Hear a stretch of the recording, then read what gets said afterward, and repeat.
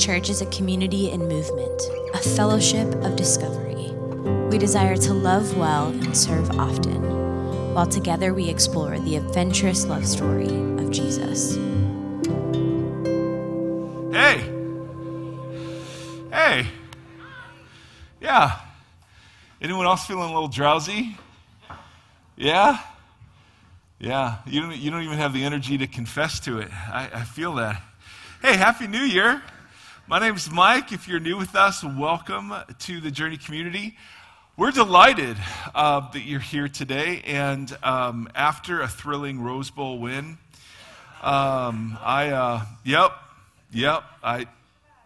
what's that? Someone has energy for that, yes. Well, all my energy was lost in the first half, and then I aged 60 years. Anyway, that was a football reference, sorry. There are good things about January 1st, and one of them is the glory of football all day, which my wife really enjoys. And anyway, I'm just doing that to make up for the Hallmark movies that start in October about Christmas. You know what I'm saying? So I don't mean to bring you into our marital conflict, but no, my name is Mike, and I'm glad you're here. And today we wanted to just sort of have a, conversation around what it is to say it's a new year, and not in some kind of cliched, hey, let's talk about New Year's resolutions or all the great ways we're going to improve ourselves, but rather I want to talk about how it is that we view time, and how it is that we view aging, and how it is that we view the passing of time. There is a psalm that is always particularly relevant to me this time of year, Psalm 90. And it goes like this, a prayer of Moses, the man of God. Lord, you have been our dwelling place throughout all generations. For the mountains were born, and you brought forth the whole world. From everlasting to everlasting, you are God. You turn people back to dust, saying, return to dust, you mortals. 1,000 years in your sight are like a day that has just gone by, or like a watch in the night. Yet you sweep people away in the sleep of death. They are like new grass of the morning. In the morning it springs up new, but by evening it is dry and withered. Our days may come to 70 years or 80 if our strength endures. Yet the best of them are but trouble and sorrow. For they quickly pass, and we fly away. Teach us to what? Number our days, that we may gain a heart of wisdom. So I want to talk about what it means to number our days, right? Because our calendars are full of numbers and slots and appointments, and the years sort of fly by, and it seems like the older you get, the more quickly they go. And so as kind of the kind of touchstone verse, this is more a series of thoughts and less sort of a like exegesis of a passage. But I've just reflected a bit on this. And there's a passage in 2 Corinthians that I really want to focus on today. It's familiar, I think, to a lot of us. Paul says, therefore, we do not lose heart. Though outwardly we are wasting away, yet inwardly we are being what? Renewed day by day.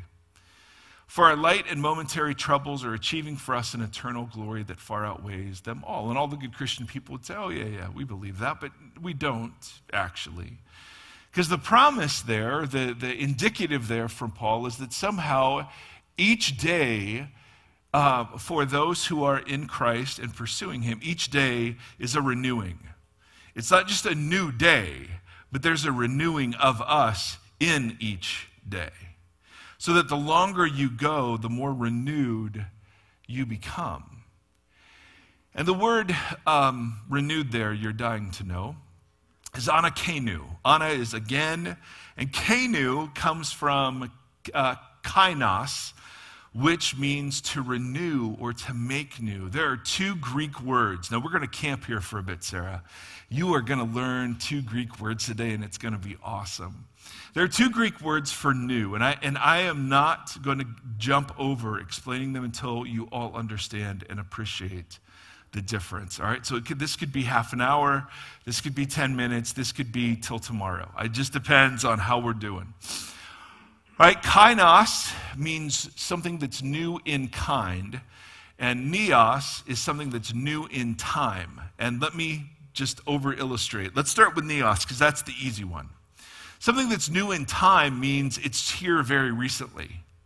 It wasn't here, now it's here. So it's new in the sense of newborn, right? Or it's new in the sense of, hey, that milk, you got fresh milk, right? You don't want to let that go, it will expire.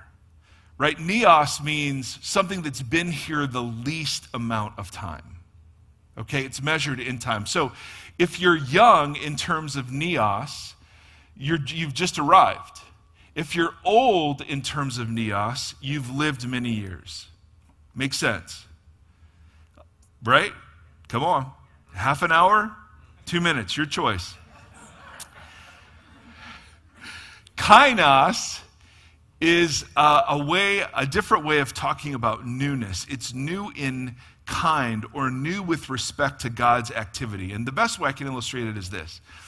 Something can be brand new and feel stale. Some film, some art, some music, right? It can be new in terms of neos, but we would listen to it or experience it and go, no, we've all heard this before. There's a staleness to it even though it's new in time. And then there are things that are older in time, but they have a freshness and a greenness and a joy about them. Do you see the difference? That's kainos new.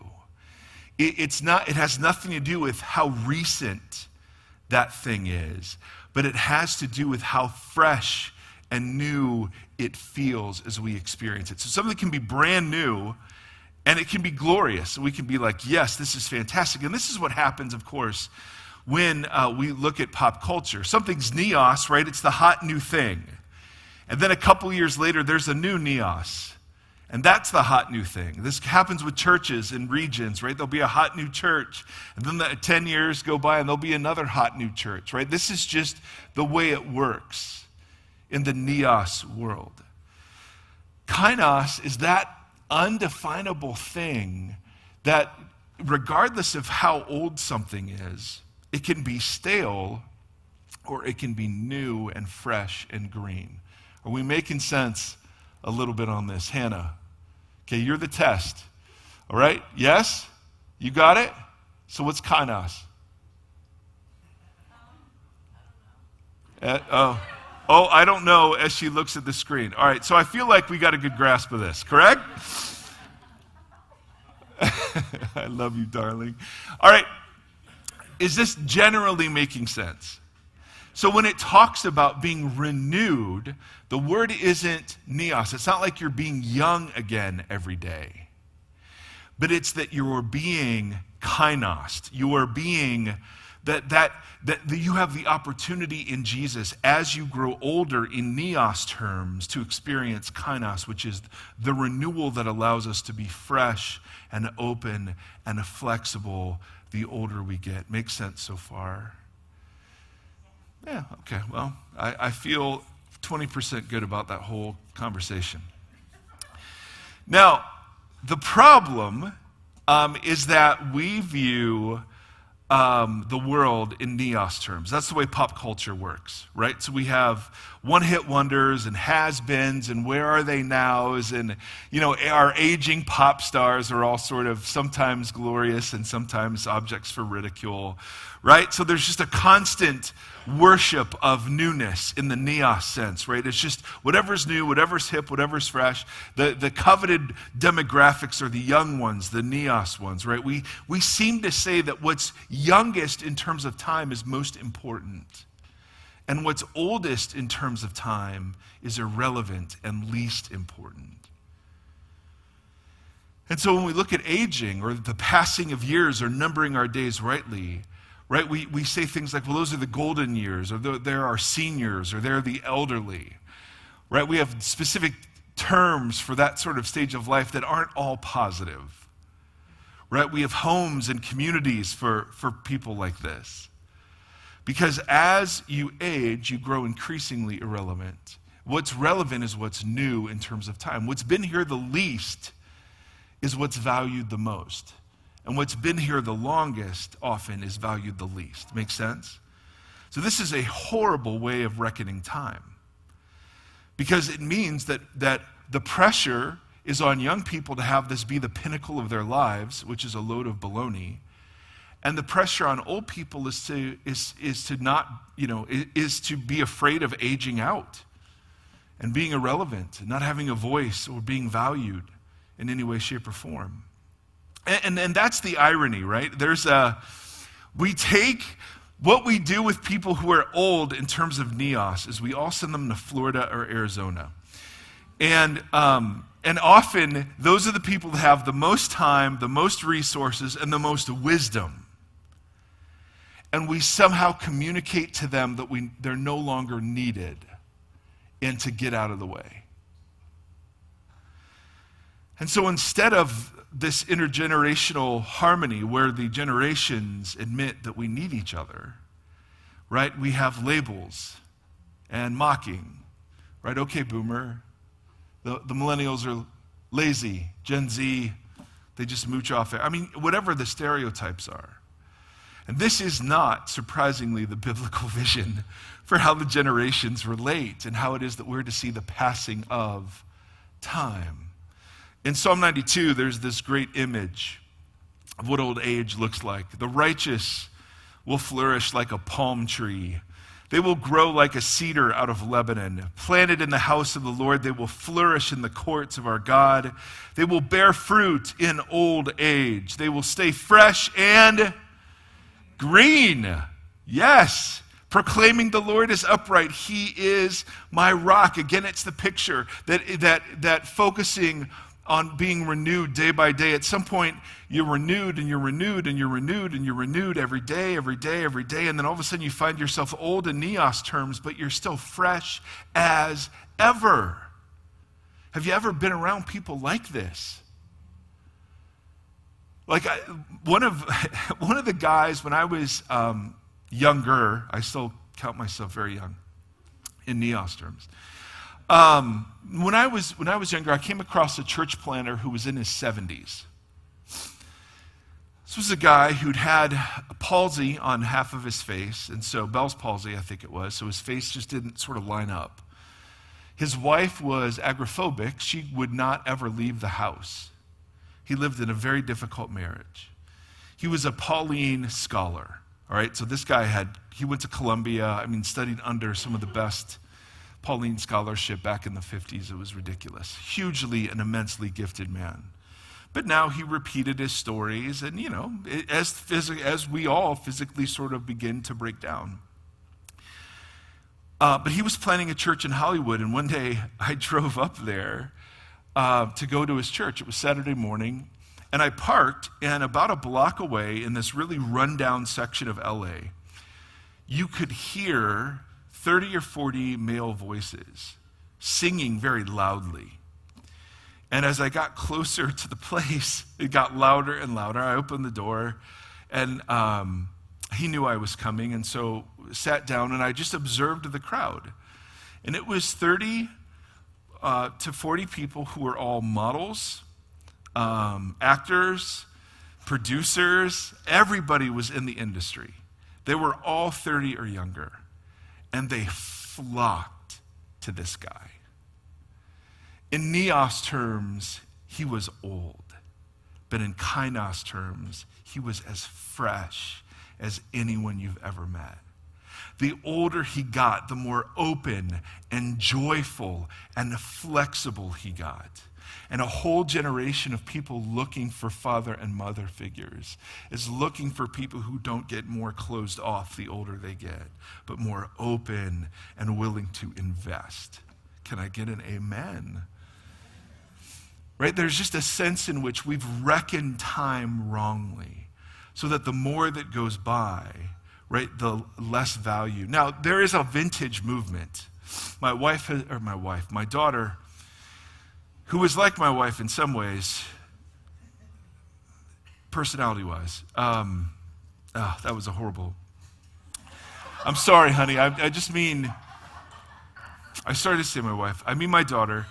She has a record on her desk, like a vinyl record. I know, I'm so sorry. We won't post this one, all right? We'll post the next one. It'll be fine. You like this one? I know, I'm so sorry, honey. These thoughts come randomly. You know, they're not written down. They're just here, and I just wanted to talk about the record. Yeah, it was a cute color. Yeah, she got the record because it was a cute color, not because there was any sense of playing a record. It was just a cute color that was sitting on her desk. And I was trying to say randomly, Ohio State had a rough game last night, guys. And I was trying to say randomly that there is this vintage movement these days. Like, my son has a record player. And you're like, what? Well, come on. We were thrilled to graduate beyond those things. Come on now. So there are echoes in pop culture of valuing things that are older, but certainly not when it comes to people.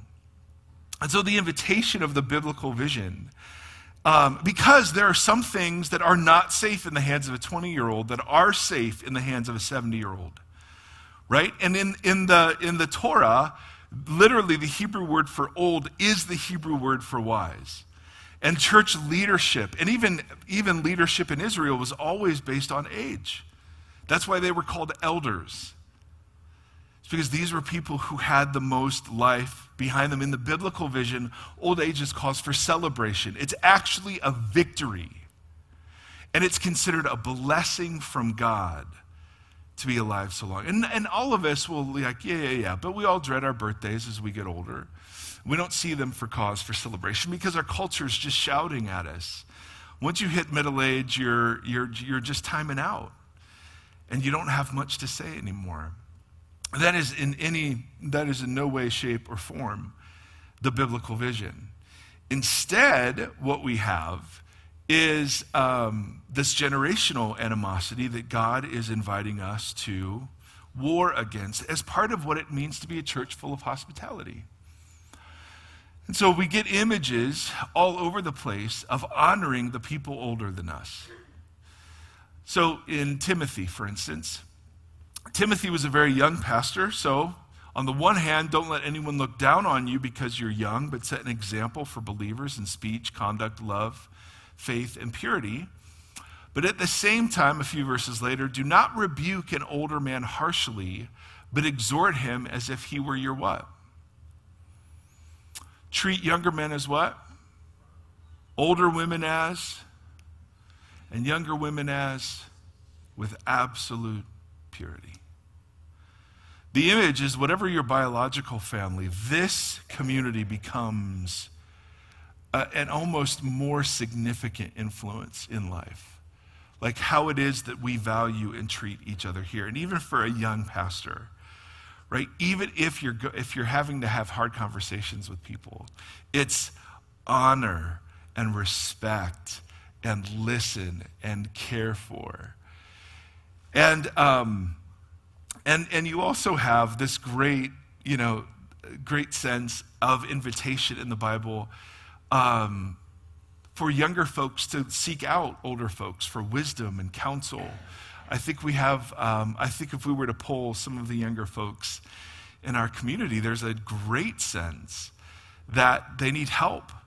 That one of the most popular Instagram accounts I follow is I think it's called Old Dad Advice or Old Man Advice. It's something like that. But it's literally an old guy. Here's how you tie a tie. Here's how you change a tire. Here's how you cook. Like just all the basic dad stuff. And it's super popular. Why? Because there is just a lack of wisdom, literally practical wisdom in the world. And for some reason, the older we get, the vibe we push off is, hey, we're not interested in helping any of you. We're interested in holding on to what we have for as long as we can. And the younger generations look at that posture and judge it and criticize it, right? And want it to get out of the way because of their impatience. And so instead of honor and listen and interdependence, we have this antagonism that needs to be dealt with even in the church. One of the churches I worked for in California, the biggest issue was conflict between the generations. And ultimately I resigned after 3.5 years because we could not figure it out. It was awful, awful. And it was on both sides. And so these aren't necessarily finished thoughts, but they're things that have been rumbling kind of around in my brain for a while. And so for those of us who are a bit older, and I count myself, because midlife is this interesting thing where you're taking care of kids and you're taking care of parents. So you're standing kind of at the bridge of several generations. The exhortation for us is to war against the Florida mindset. I don't see permission biblically for any posture of heart that says, well, I got mine, I've earned it, I've deserved it, and now I'm out of here. And I'm no longer responsible to the community around me for anything. I just don't see that. Now, changing a vocation into something different and more refreshing, absolutely. Oh, of course. But the idea that, like, I don't know, I've given everything here, but now this section of life is just all mine without any reference to what God's doing in the world, I just don't see any permission for that. Instead, you've got all sorts of exhortations for the older to invest in the younger. Go ahead and put Psalm up. Even when I am old and gray, do not forsake me, my God, till I declare your power to the next generation. Next. Deuteronomy. This is the very famous Shema. Hear, O Israel, the Lord our God, the Lord is one. Love the Lord your God with all your heart, soul, mind, and strength. These commandments that I give you today are be in your hearts. Impress them on your children. Talk about them when you sit at home and when you walk along the road. There is such a need for spiritual mothers and fathers these days. And for us, those of us who are aging in terms of neos, the need for us to be renewed day by day so that there is a freshness and openness, a flexibility, that is as crucial as it's ever been. And for those of you who are young like myself also, the need to wait, the desire to listen, to honor an older generation, even if they don't always reflect exactly your values, to be patient and compassionate. I mean, this is like big work for the church to be doing. And I think for both sides of the generational equations, to really buy into the biblical view of time is to just repent from our preoccupation with youthfulness. Like, it's everywhere, right? You're in your prime of life, you're over the hill. I mean, we have all these ways of describing it. The college is this time that's unique in your life, and it's the best time in your life. And let me tell you, it's not. It is not. High school, what is that? Who wants to go back to that? Right? I mean, I would feel this pressure. I've got to pick the right college, or pick the right person, pick the right job. Everything depended on all of this. And I just want to say to someone down the road, there isn't any mistake that you can make right now that can't be redeemed in God's economy with God's people. It's okay. You're going to be okay. Your life will not, in any way, shape, or form, turn out the way that you think it will. So just enjoy the ride. And for those of us who have years of suffering, who've been hollowed out by sorrow, who can be tempted to be threatened and judgy and criticizing those who are coming up behind us, man, the call for us is to be renewed day by day. You can't love and invest in people you're judging and criticizing. You just can't do that. And so instead, the image that God gives us is of a people who are fearlessly growing older and rejoicing as they do, because in the scriptures, old age is a gift. And the point in the Bible is never about your physical prowess. It's always about how spiritually mature you become. And some of us have been around older people who are like that. And we've also been around older people who have not invested in being remade and renewed. And they become brittle. And they become harsh. And so, friends, there's really nothing to do with this other than, this is just another piece of what it means to be a community together, to see each other well and wisely. And then as we embark on a new year, numbering our days, to recognize, yes, the Bible's images for us are mist, vapor, shadow, dew, grass that's fresh in the morning and withering away by evening. And yet, in the midst of all of that, there is this incredible opportunity to grow into the kinds of people who are never stale. And so, there's no other response that I could think of than just taking the Lord's Supper together as a community.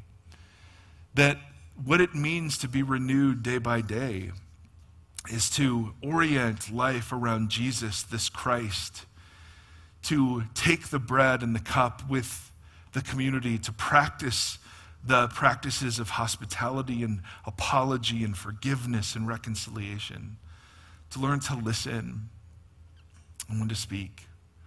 And so today we're just going to invite everybody to the Lord's table. There are places also around the room where you can write down prayer requests. We'd love to hear things that you would want prayed for this year, things that you're thankful for the year past, anything you'd want us to agree with you in. We're honored to read all of those, and so there's space to do that. But today, just as I take communion, my prayer is going to be, Lord, outwardly, yes, there is deterioration. I hurt my back last night rolling over.